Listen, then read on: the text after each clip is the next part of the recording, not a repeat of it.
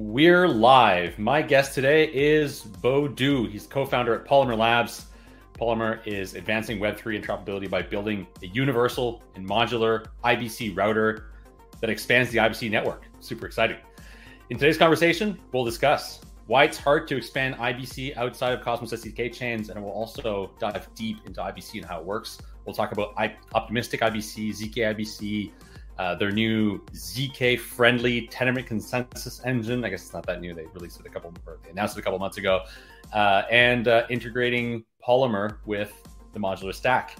I'm also dying to find out why he thinks other interoperability solutions are not protocols. Before we get started, make sure to hit the like button, hit the notification bell, and subscribe to get notified when I go live every week. And remember that what we discuss here on the Interop is investment advice. And if you like what we're doing on this channel, please consider staking with us. We're validating on the FMOS, Quicksilver, Osmosis, and Juno. Just look for Interop in the active set. And I hope you've booked your flights to Paris for the summer. Bo, I know you have, because Nebula Summit is happening on July 24th and 25th. It's a 2-day conference with technical talks about Cosmos, IBC, the interchain, no panels, no suits, just tech talks and a lot of fun. Tickets are still on sale, and you can get those at nebular.builders. And if you're coming to Nebula Summit, you should also register for Nebular Hack Day. That's happening on the 23rd. It'll be technical workshops. You can find all the details on the website. My guest, Bo Du, is coming up next, right here on the Interop.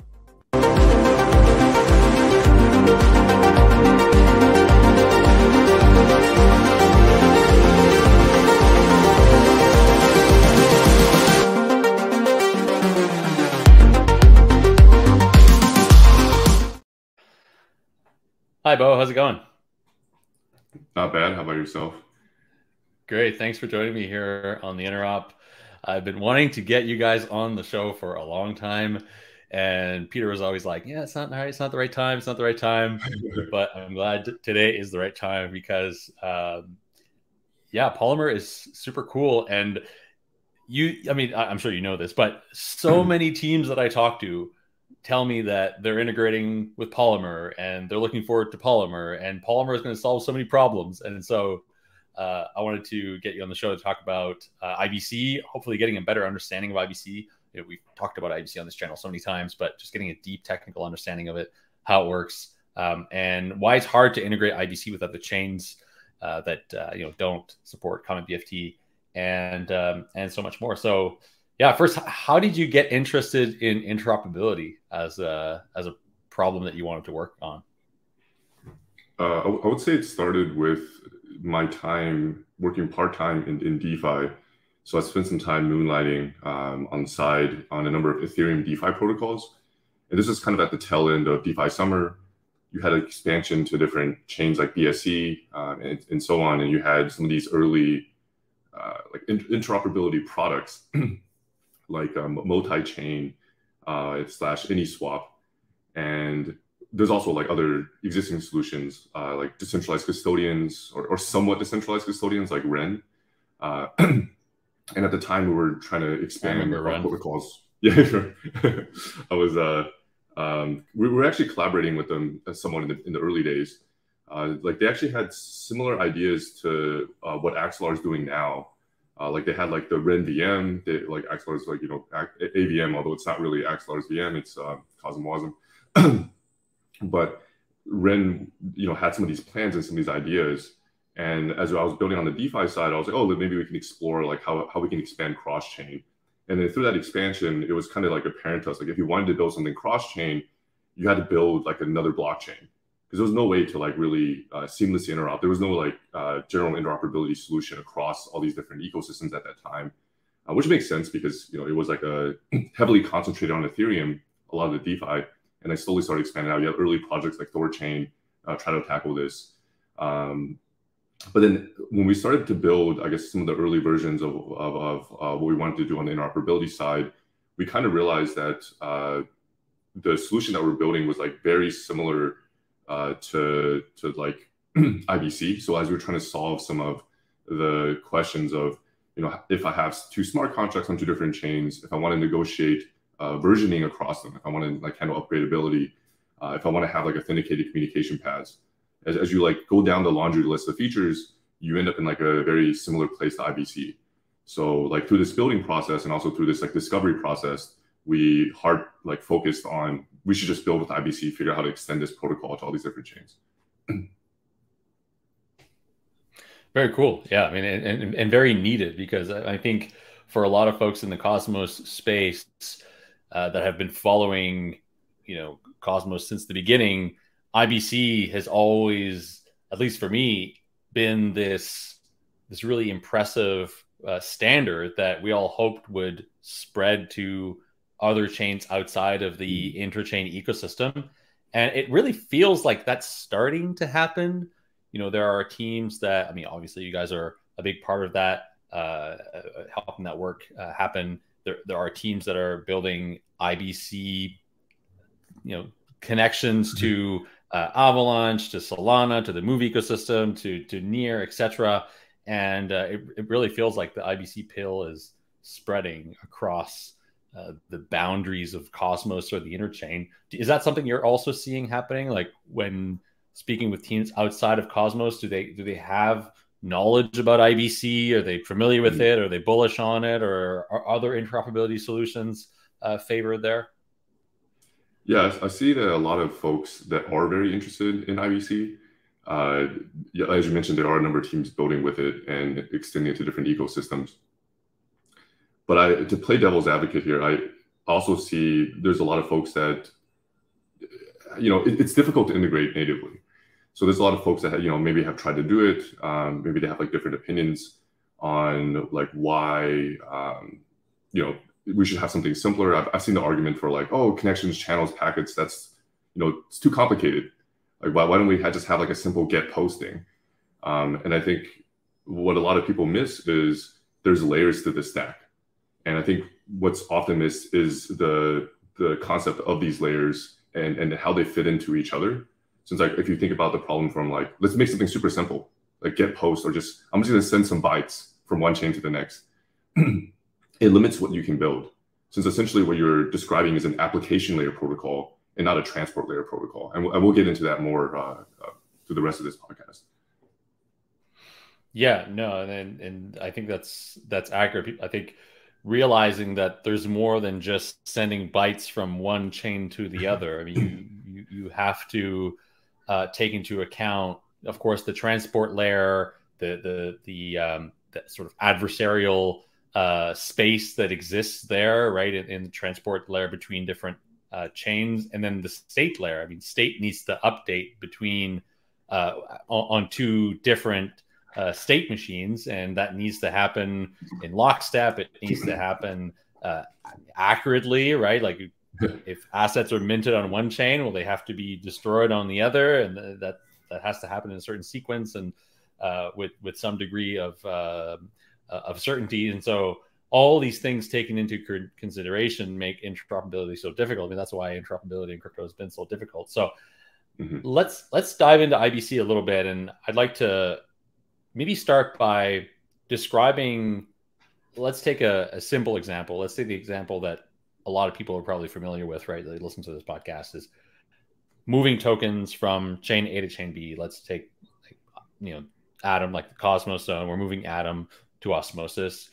When you open Kepler and you initiate an IBC transaction from Cosmos to Osmosis, what's happening behind the scenes? Like from the Atom zone to the Cosmos zone, how's that information being transferred, and how do you magically end up with like Atom on your Kepler wallet over on Osmosis? So I'm going to gloss over some of the transport layer details and focus on what's happening at the application layer. Since token transfer, or ICS-20, is an application standard, it's an example of what can be built on the IBC transport standard. But I would say that like it's not, it can be built on any transport standard, but on the IBC transport in particular, you're able to kind of like agree on some semantics here. So for when someone transfers some tokens, they're essentially escrowing those original tokens. So it's not like the tokens get burned. So I think a lot of people have this misconception that these tokens are burned and then minted on some other chain.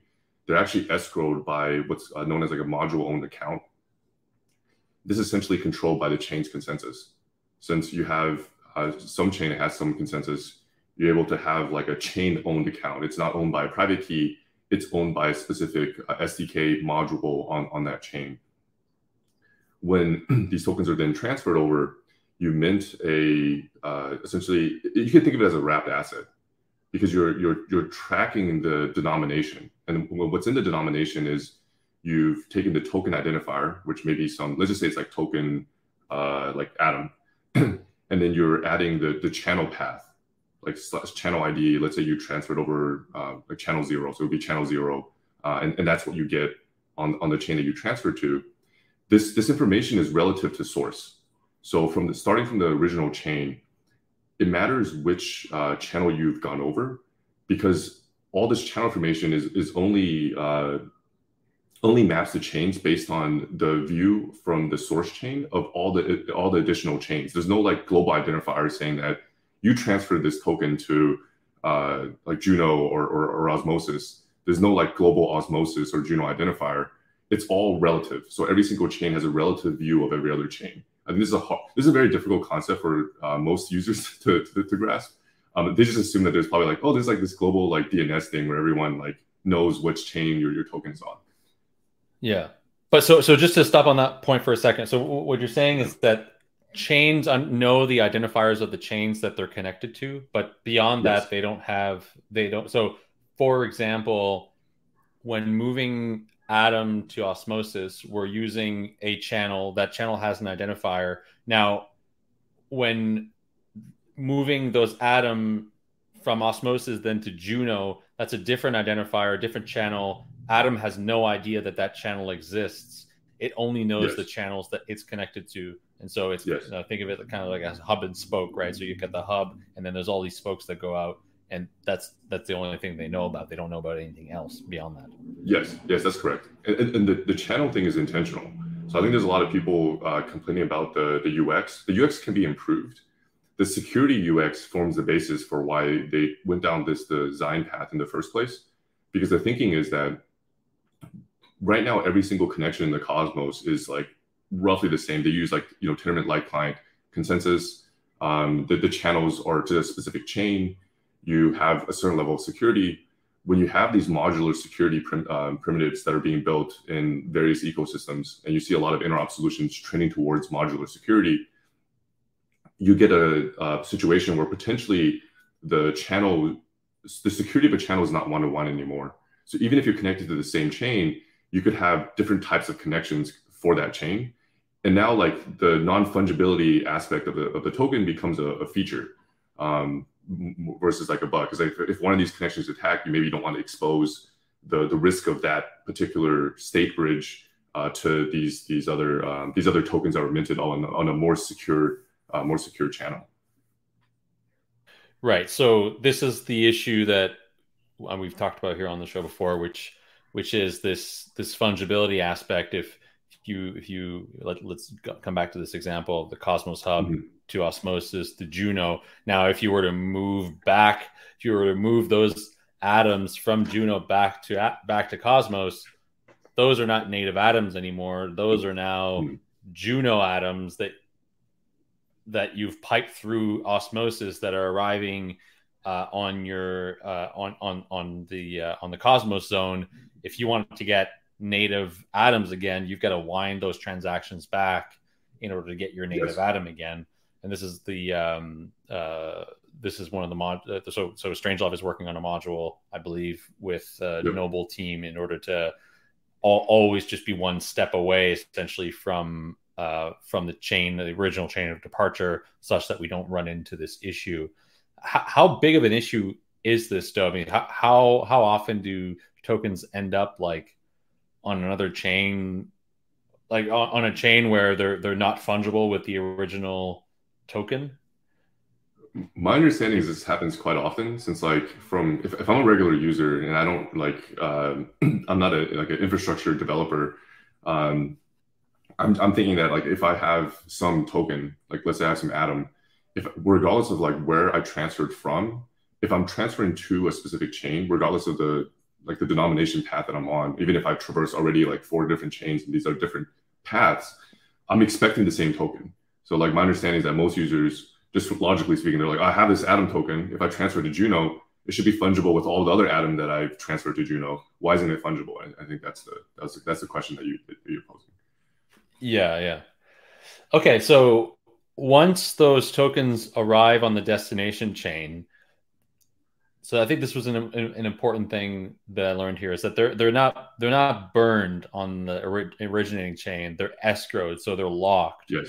And then what you end up with on the destination chain is essentially what is a wrapped asset that represents the tokens that are escrowed on the destination chain. And so there's an agreement between these chains that, well, Cosmos validators are not going to relinquish those tokens again, like on the Cosmos chain, and then we would end up sort of like with two piles of tokens on two different chains. Is there a mechanism that prevents a rogue validator, or maybe like a rogue validator set on the originating chain to unescrow those tokens? Yeah, I mean, if the chain gets taken over, if there's an economic attack on a chain somewhere in the middle of the path, the security of the token becomes a minimum of the security of one of the networks in that path, which is why the non-fungibility thing was a design choice. Because like if you have a token that was like transferred over, let's say like 5 different chains, the minimum of the security across that path versus a direct connection is very different. Okay, yeah, we'll get into that a little bit more later, I think, when we're talking about security. So what kind of considerations? So in the context of two Cosmos chains, I think it's pretty clear how that works, and I think a lot of people are familiar with that. And it works because Cosmos chains are able to verify, they have light clients that are able to verify the state of each other, and also because they have the same consensus mechanism. What considerations must one take into account when implementing IBC outside of Cosmos? So with any other chain that's not a Cosmos SDK, Comet BFT chain, what considerations must be made in order to, well, A, determine whether or not IBC will work out of the box, and B, potentially implementing IBC in like some other way? So there's a few layers to the IBC protocol. You have the application layer, which we went over one example just now with ICS-20 or token transfer. You have the transport layer, which is the IBC core specifications.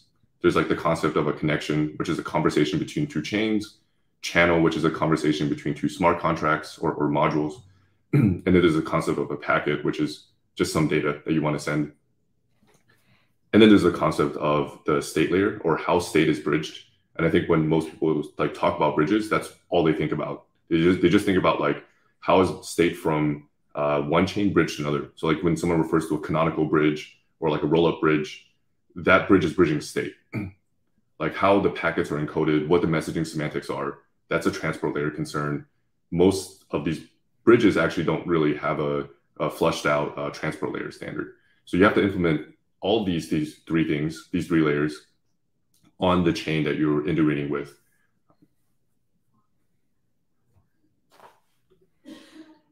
Okay, got it. And so specifically when it comes to the state layer, because I think the state layer is where we run into the most complexity when it comes to having IBC be compatible across, chains that are outside of the Cosmos ecosystem. What is it about different state layers, i.e. consensus engines, that make it difficult to, for example, implement IBC between Osmosis and mainnet Ethereum? I actually have a different opinion. My opinion kind of goes against the grain here. It's I think that the transport layer is actually what's annoying to implement, since at the state layer you can, with like a modular security model, you can make certain trade-offs. Like let's say verifying consensus is too expensive. Well, why don't we like shove a relayer in a TE, and like now you can have a connection. It's not at the same level of the security. You're making some trade-offs here, but you can get connectivity. You can bring state from a chain to another chain. or using some sort of like guardian set or something. Um, the transport layer is tricky because when you want to integrate it natively, you're essentially exposing the internal implementation details of that particular chain with the rest of the network. And I think that's not the right model to go down. And what I mean by that is the transport standard is a specification around how do you make sense of the state that you just bridged. So you bridge some state, some like state route, or on the transport side, I call it like a transport route. You bridge some like commitment. How do you make sense of the commitment? Like what are all the smart contracts talking to each other? What about the type of connection used? Can you describe that as well? And then also the data being sent over these two chains as well. The issue is that I think we need to kind of separate the interoperability stack away from the stack of a particular chain itself. So my long-term opinion is that I don't think IBC should exist as SDK modules. So right now, even in the Cosmos stack, it exists above Tendermint. So like there's Tendermint, there's Cosmos SDK, there's ABCI. At the SDK layer, IBC is a module. And I think it needs to kind of move from being a module to being a first-class infrastructure primitive where IBC sits next to Tendermint. Tendermint goes over ABCI to some SDK.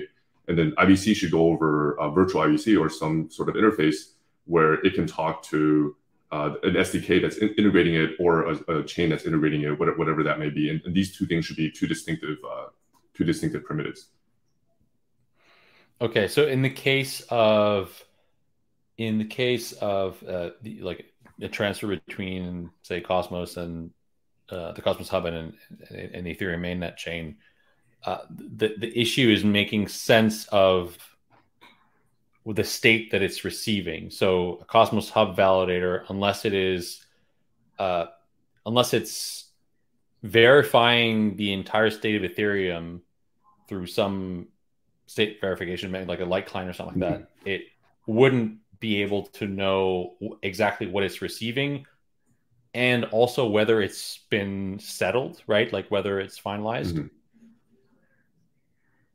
Can you elaborate on that a little bit? Yeah. So if we're going back to, I guess, the state layer. So if we want to bring state from Ethereum over to the Cosmos, there's obviously many ways you can do this. But if you want to verify Ethereum consensus, you run into the issue of Ethereum does not have single slot finality, as you mentioned.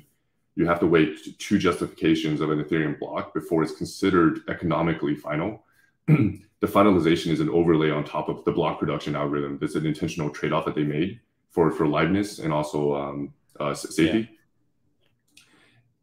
On the client side, at Polymer, we have this internal innovation. So we have the concept of a native light client. So the native light client represents Ethereum consensus. It tracks all the state forks of Ethereum. So it'll track the finalized branch, which is the doubly justified branch. But it'll also, beneath the finalization period, it'll track all the existing forks that are happening. And what we overlay on top, what we present to the rest of the Cosmos network is you can create a virtual light client, which is obviously like an IBC compatible light client. It has single slot finality in quotations, meaning that it is implementing a fork choice rule over Ethereum consensus, over the native light client.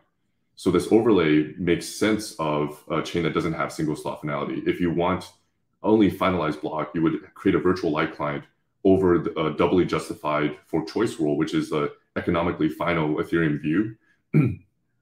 If you want lower latency, you can trade off between security and latency here. You can say, well, I only want to wait 8 blocks.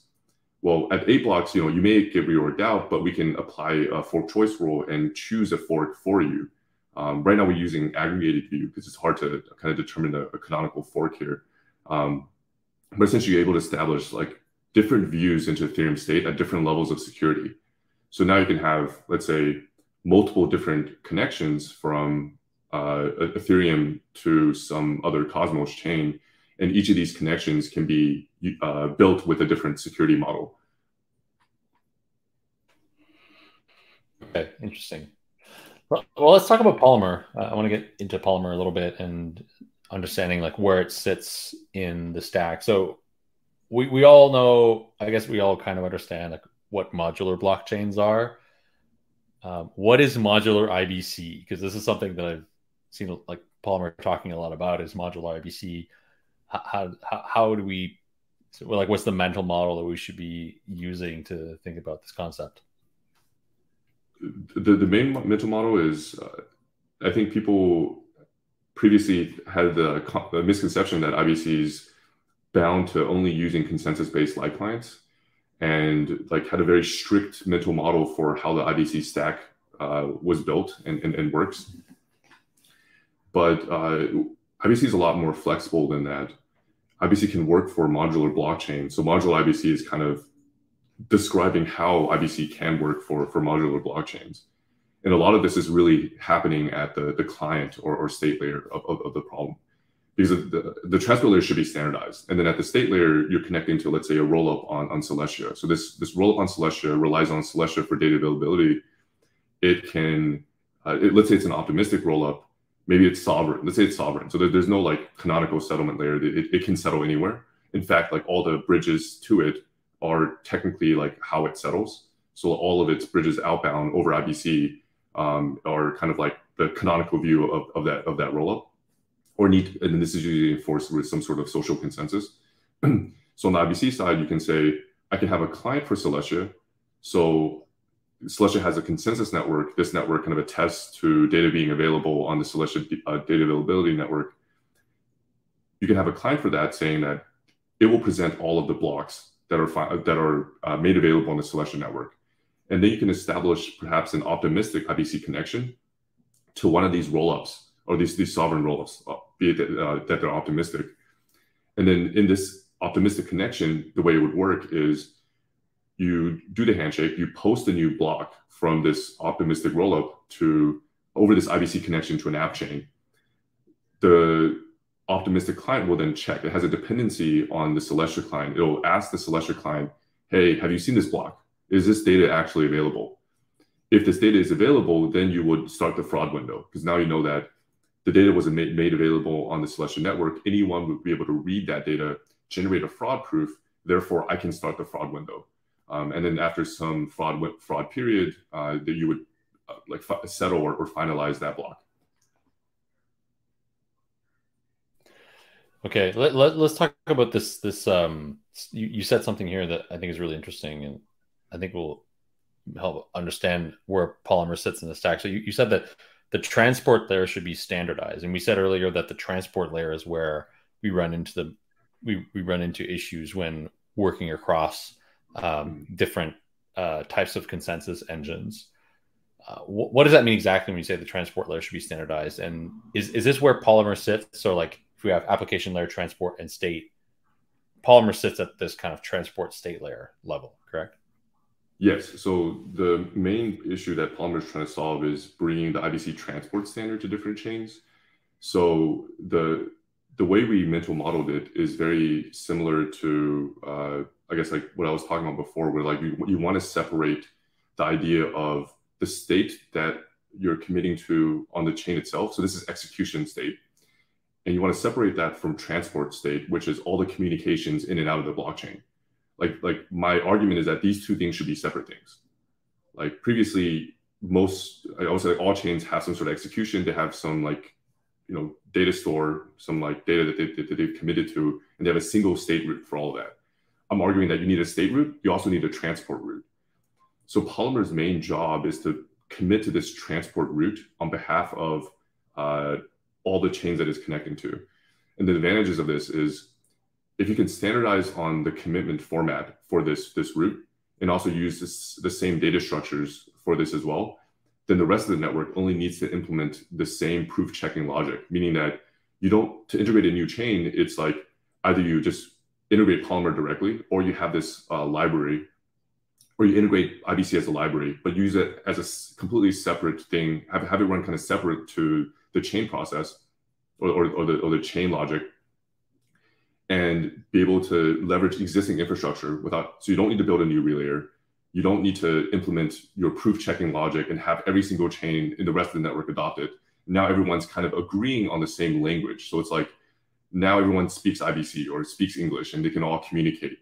And then, but like how that data is forwarded from chain to chain, that's the consensus problem that you were mentioning. Like if you want to verify consensus of a chain on another.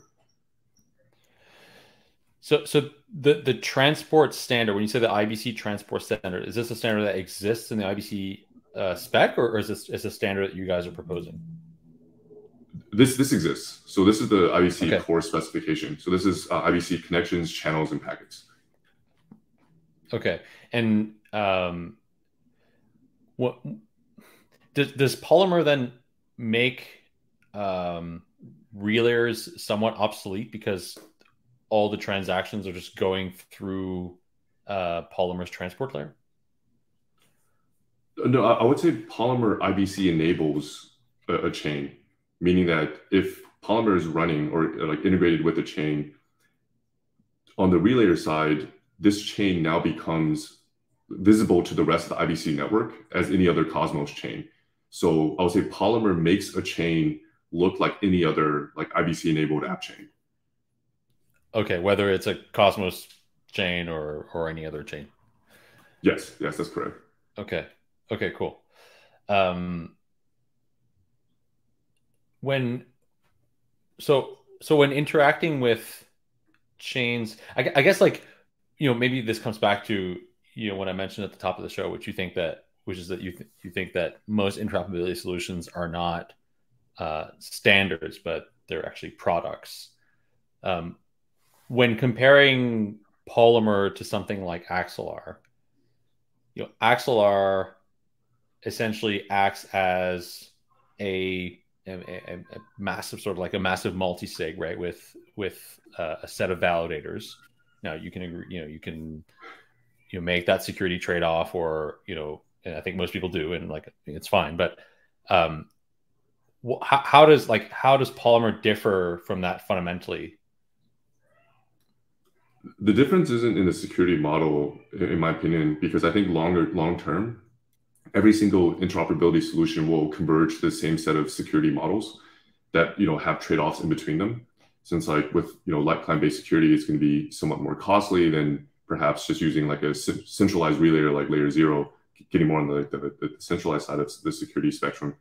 I think the difference is when you're building this interoperability solution, how are you thinking about the problem? So I think for a lot of interoperability solutions, the way they thought about the problem is, how can I like do token transfer? How can I solve for this feature, this feature, that feature? And a lot of the features they're solving for are application features. Like, how do I send some messages or send some bytes? And as they go down this laundry list of answering all these questions, they would be going down the same design path as the folks like Chris goes, and a lot of the folks at the ICF have gone through with IBC. Because if you want to design a protocol that, as I mentioned earlier in the call, that can do like version negotiation, handle like channel upgradability, authenticate communication, there's like a long list of features that as you design your protocol, you get to this like standard specification. So I'm saying that a lot of these interoperability products are very early in their journey. They've just answered like a few product-facing questions with what they've built, and then right now they kind of need a longer term like reconcile that. So it's possible that they can convert what they've built as a product into a protocol, but that's a very difficult path to take. And the path that we took is we start with the protocol, which is like the transfer layer protocol specifically, and try to work off of how do we extend this protocol to other chains, where this protocol has a lot of collaboration, it has a lot of builders, it has a lot of network effects. Okay, I see what you're saying. So from your perspective, it's like a bottom-up approach, whereas a lot of other interoperability solutions are having a more top-down approach, perhaps addressing some issues that applications are facing by making some trade-offs on, well, probably, one, the security model, but also the the long-term viability of the solution as the ecosystem converges towards standards. And by that's having a bottom-up approach that implements standards first, I mean, you have to make a bet on those standards, of course, Yeah, and yeah, we are making those bets on standards it. will be winning. And I think like, we agree on the standards part. That the long term implications are that the standards will win out, and that the applications will benefit from having all the functionality of the standard. Yes, that's correct. I think from the product point of view is, if you imagine the end state of the world being every chain has native IBC interoperability. If every chain implements IBC natively, a lot of these products don't really have a place in this world. They've gone off and implemented some custom solution, be it like, I guess in Axelar's case, they have cross-chain gateway protocol. They have a lot of things that they built, a lot of features that they've built off of zero standards. They do support IBC because they are a native Cosmos chain on the Cosmos side, but they're not trying to extend IBC as a standard to these other chains. So when these other chains do have IBC implemented, they're just going to be using IBC directly. Then Axelar no longer has its like monopoly holding on because like right now the way it's designed is, if you integrate CGP on one end, you're not able to switch between that and IBC. With IBC, any chain can be a middle hop, and then they kind of like lose a monopoly. So it's kind of like a lot of chains are disincentivized to even try to make IBC a broad standard, because they kind of like, it weakens their position. So like the perspective that we've been thinking about it is, we want to imagine a world where you do have this like neutral infra layer on the interoperability side being IBC. And then with this neutral infra layer, who can build the best infrastructure? Since now, like, because chains can switch easily between providers. So like I can easily switch my channel between one connection versus another. This would be between two different middle hops. Who can build the best IBC middle hop? And that's the question that we've been trying to answer with Polymer. Are there any useful analogies to standards development in web technologies or the OSI model? Mm-hmm. Like I'm trying to think if there's any interesting analogies that we can draw from other standards, like, I don't know, SMTP, for example, right? Which is like the mail standard, and how there's been applications that are built on top of that, or kind of, different server implementations of SMTP. Are there any useful analogies here?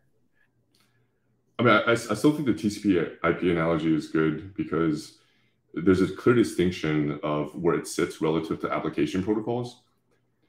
Earlier in the call, I mentioned, some folks have taken the view of IBC is too complicated. Why don't we just do like a get posting, or perhaps just a send bytes thing? I would argue that those are application protocols. Like those are very simple. You can build that on top of IBC transport, but that's not the only thing that you can build. So you can have HTTP on top of TCP/IP, but you can have gRPC. You can have like a multitude of different application protocols that can be built on top. And it's not just application-specific protocols for like token transfer. There's infrastructure protocols that you can build as well. So like the IBC transport layer exposes enough information for you to build decentralized relay incentivization in the form of ICS-29. And I think that's just kind of scratching the surface here. Okay, and is the idea for Polymer to become a platform where developers can build applications that leverage the standards, or does Polymer remain this somewhat agnostic platform, and applications are built on the edges? Like, what is the amount of products that you anticipate Polymer to host?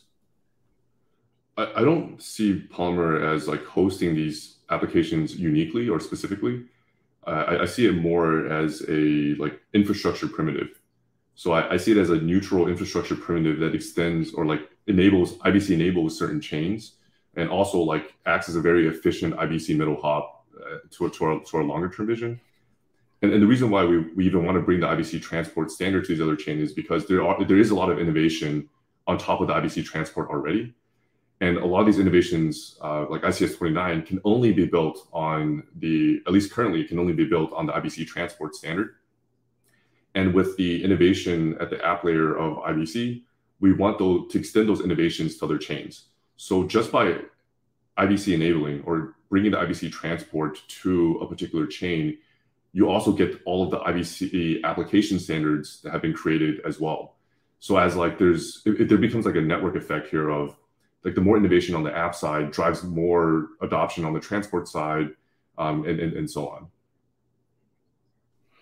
Cool. Let's talk about the let's talk about ZK IBC, optimistic IBC, and then later on we can talk about ZK Mint. So what is ZK IBC and optimistic IBC, and how is it used? So at least for the time being, both terms are referring to the type of underlying IBC connection. So in order to like bridge state is what the connection is responsible for. Bridge state from chain A to chain B. You can do it using ZK Light client or ZK IBC connection, or you can use an optimistic client or a optimistic IBC connection. So it's just referring to how the state is bridged for now. And so in the case of ZK IBC, would that be used when bridging tokens over to Ethereum or sending messages to Ethereum, or how does that work compared to maybe that example we gave earlier when interacting with a non-EVM chain, or sorry, an EVM chain that would implement, say, a ZK IBC implementation? How would that transfer work? Yeah, so for us, we wanted to have a default but sane security model for going to Ethereum. So we wanted to rely on consensus-based security. So we wanted to have some way to prove the consensus of our chain on Ethereum. And there's multiple ways to do that. We looked into doing it naively, which was too expensive. We looked into generating essentially a ZK proof, zero-knowledge proof of consensus of a Polymer on a particular chain. We realized that generating the proof would become too expensive. So we went down this path of building ZK Mint, which we'll talk about soon. But the idea of ZK Mint was we want to both be able to prove consensus, but also be able to do it efficiently within a reasonable time period. You don't want to wait like 30 minutes to generate a proof. You want to only wait like a few seconds.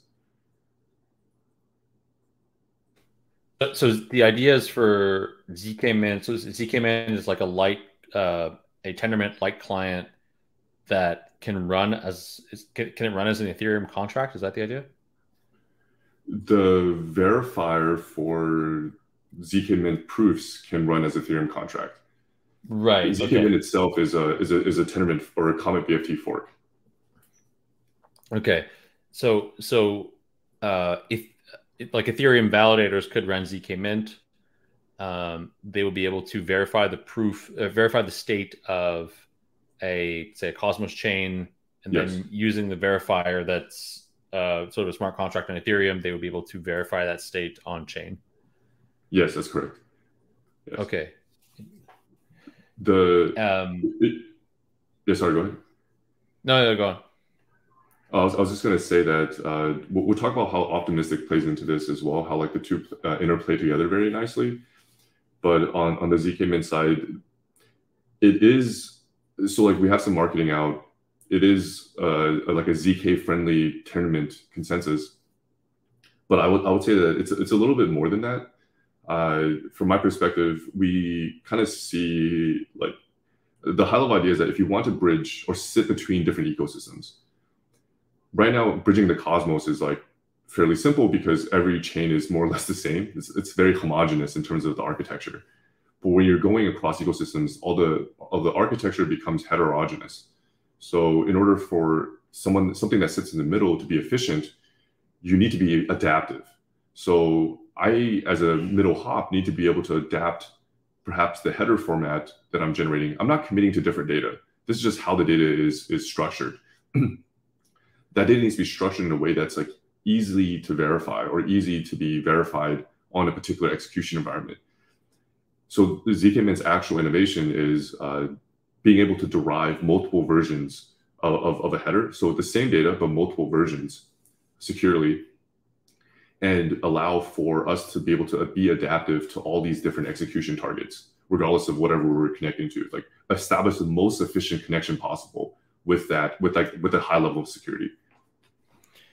Okay, so if the way I understand that, so we may have like header formats on Cosmos and header formats on EVM chains that are different.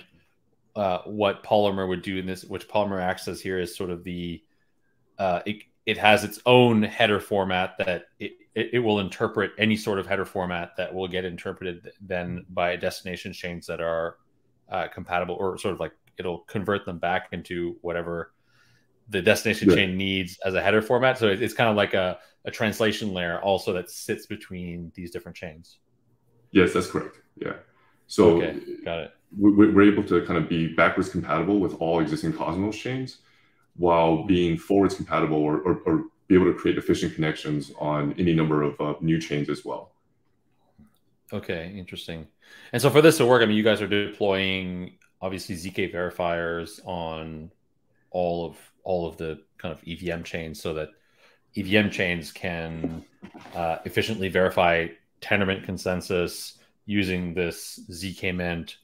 What about other chains? So what about, say Solana, or I guess Near is an EVM chain, but like the Move ecosystem or other VMs and consensus mechanisms that are not Cosmos and EVM? It works just the same. So the verification logic is like you could implement the verification logic anywhere. So currently the types of proofs that we use is Groth 16. Without diving into too many details, on the mathematical side, you're essentially performing a few pairing checks to verify a proof. So like in the smart contract, you would have to define all of the pairing check logic, which is just some mathematical functions.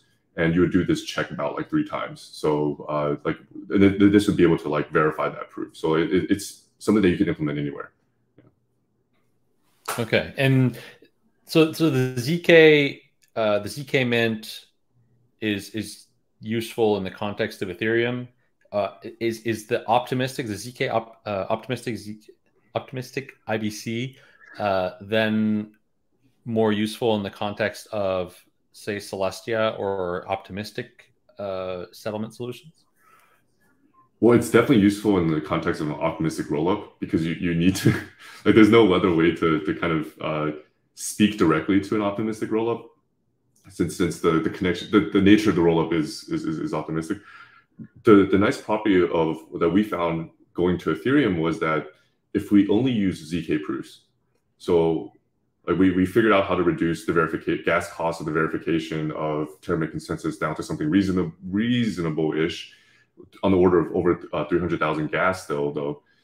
We found that if you wanted to like do this verification at some reasonable latency, let's say like 10-second, 30-second latency, you're going to incur significant operating costs on the order of perhaps $10 million to over $100 million if the network is highly active.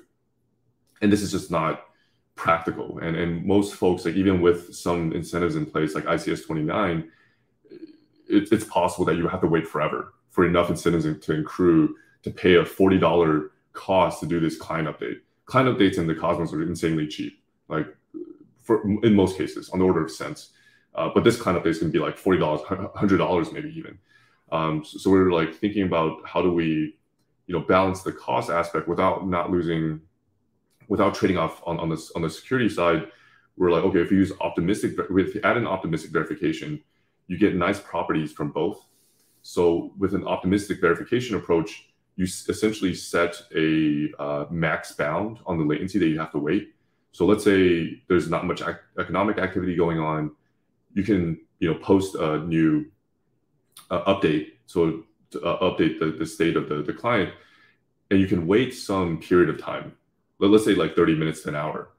And after that period of time, it's now that connection is settled and you're able to transact. Within the fraud window, you can use the ZK proof both as a fault proof to prove that fraud was committed. Some relayers posted an invalid client update. You can prove that. You can also use it as a validity proof. So it has a dual use case, meaning that if I want to speed up this process, so I don't want to wait the whole fraud window. Someone has like a really big transfer that they want to transfer, like, I don't know, $10 million. And they're like, oh, $40, I'm willing to pay that. I'll give out $40 in incentives. And now everyone's transactions can go through. Like we use a ZK proof. We prove consensus right away. Everybody's transactions can go through.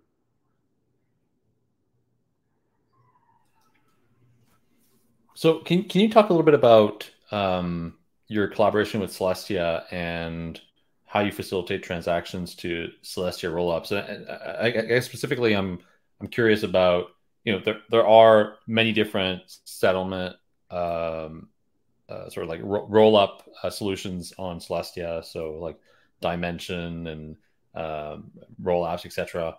How does Polymer then interact with all of those? Are there different implementations for each of these solutions, or can you interact just with the data availability there at Celestia? Like at which layer of the stack is Polymer interacting with?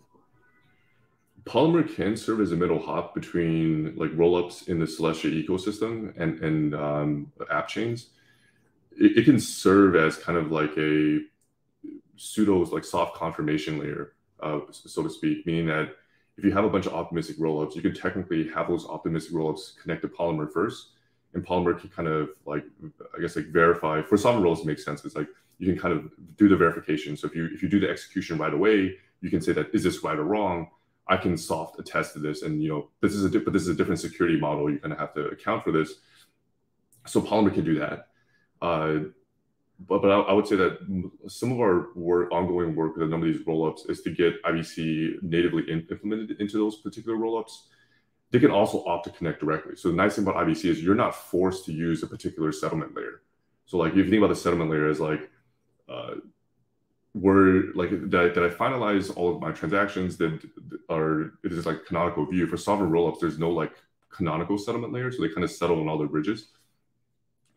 With IBC, you can basically use anyone. You can connect directly to them if you want to run this optimistic client, but maybe not everyone wants to run the optimistic client. Polymer can do that on their behalf.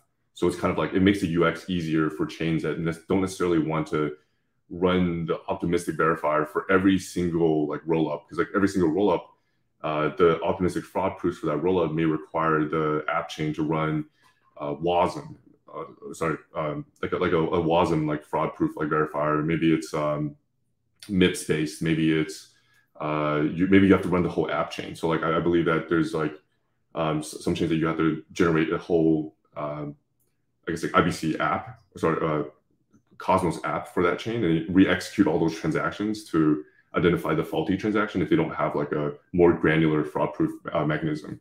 So it's a lot of overhead for every chain to do that. Okay, interesting. I'd like to maybe like talk a little bit about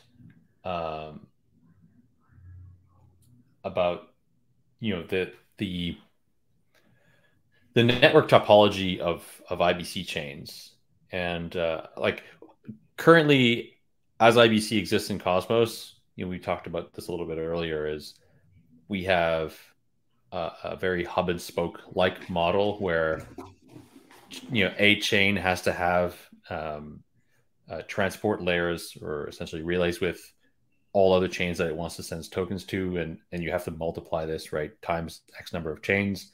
Now there is some routing that can happen, or I believe that's not yet fully implemented, right? Like the routing between chains that would allow you to move tokens from like chain A to chain Z, right? And like it'll just go through whatever chains that it can find a passageway. Like this doesn't feel very efficient, right? Currently in its implementation. What is the ideal network topology for IBC for that to be as efficient as possible?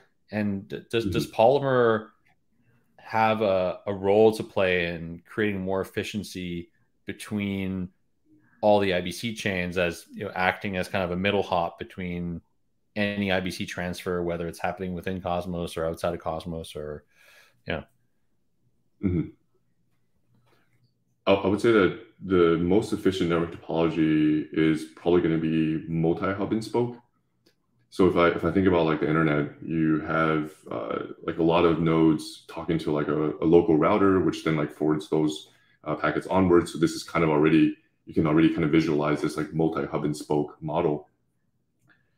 Our work on multi-hop IBC is going to help somewhat alleviate the needing to transfer across like a bunch of different chains if there's not a direct path between one chain and the destination that you want to transfer to. With multi-hop, you can establish a channel directly over existing connections between chain A and chain Z. This improves the UX a little bit. You can further improve this by allowing people to perhaps like upgrade between different paths and also specify multiple paths potentially as well. Because then now the liveness of the path is better. Obviously, there's some security considerations here to be made, but you can essentially have like multiple paths like leading or backing a particular channel. So the channel liveness can be a little bit better as well.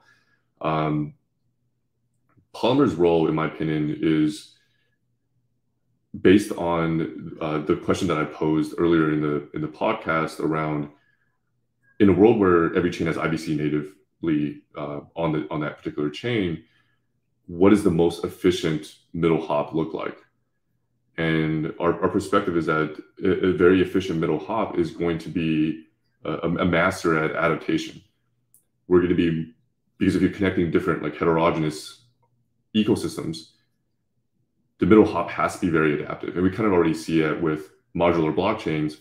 If you establish a new modular blockchain, let's say it's an optimistic rollup, then as I mentioned earlier, you have to kind of expose the verification details of that execution to every other chain in the IBC network, unless there's a hub that you can connect to that abstracts away those implementation details. I believe that's how Dimensions Hub works with its rollups. I think that if you just talk to Dimensions Hub, that you think you're talking to like one of its rollups. At least that's my naive understanding from their docs. Okay, and when considering the fact that Polymer sits as a middle hop, and if Polymer is successful, it could sit as a middle hop between lots of different chains and potentially have like lots of liquidity going through it. Is it ideal for Polymer to have this important of a role as kind of sort of central hop, where if Polymer goes down or if something happens to that transport layer, that essentially the rest of the chains that are dependent on it would not be able to send transactions anymore? So it's like, we started off right, like IBC is great because it's a decentralized network of chains, and we'll always find like some sort of some sort of a route to be able to send assets from one chain to another. It doesn't depend on any central hub. And now we're sort of like, exploring this idea of having an IBC hub. What do you think is the right balance there? And like, how do we deal with those trade-offs? Yeah. So our long-term vision is going to be on the order of trust minimization. We identify that there is some issues with having a single hub between all these different chains. Ideally, chains shouldn't need to rely on having needing a middle hop per se. Our long-term plans for ZK IBC is we want to implement all the IBC transport logic in ZK circuits. So what this means is that even if Polymer is never online, you'll be able to generate at a very high level, you'll be able to generate a ZK proof of this of the underlying connectivity between chain A and chain Z through Polymer. So if Polymer is sitting in the middle of these two chains, it will be as if like Polymer didn't like technically exist as a chain. It's a provable channel path between these two chains now, if that makes sense. Okay, yeah, no, I understand. So without even with Polymer not being there, because these chains would be using Polymer's transport layer, they would still be able to talk to each other directly without Polymer facilitating the transfer. Yes, that's the long-term plan, but I think there's like certain caveats to this requiring that. I think there'll be a hybrid approach. I think some chains will need, like if it's optimistic rollup, like you need to optimistically verify. the role where you need like this fob when it appears. So there's like some mechanisms on a chain-to-chain basis. Maybe they can rely on full ZK. So maybe like the channel path between two chains can be full ZK. Maybe it can't. Maybe it needs that middle hop. I think it's going to be somewhat of a hybrid model in the future. So what's the roadmap, and talk a little bit about some of the teams that are building on Polymer, and who do you expect to be integrating Polymer when Polymer hits mainnet? Yeah, so we expect to obviously integrate all of the existing teams building in the Cosmos and that are IBC enabled. But what we're really trying to target in like soon after launch, so initially we're just going to establish connectivity to Ethereum or IBC connectivity to Ethereum. We really want to push IBC as the interoperability story for rollups, since I imagine that in the future, a lot of activity is going to move from ETH L1 to the various rollups building on top of them. And there will be a lot of rollups in the Cosmos ecosystem, in the Celestia ecosystem, and so on. And I think that the IBC or the interoperability story for rollups is still like yet to be established. And like IBC is a critical component of that. Like we need to get IBC in the OP stack.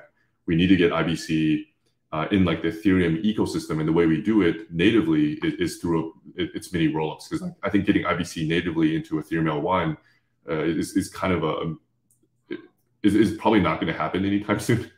But on the rollup side, it's much more possible. Cool. What's the roadmap for mainnet? Yeah, so our rollup for mainnet is we're going to establish connectivity to Ethereum first, and then we're going to target connectivity to various rollup networks on Ethereum as well, in addition to kind of rollups in the Cosmos side. Sorry, I mean, like, what's the timeline? Oh, the timeline. Oh, sorry. We're shooting for early next year. We're currently in a private testnet, but we're thinking to launch the public testnet later this year, and then followed by a mainnet early next year.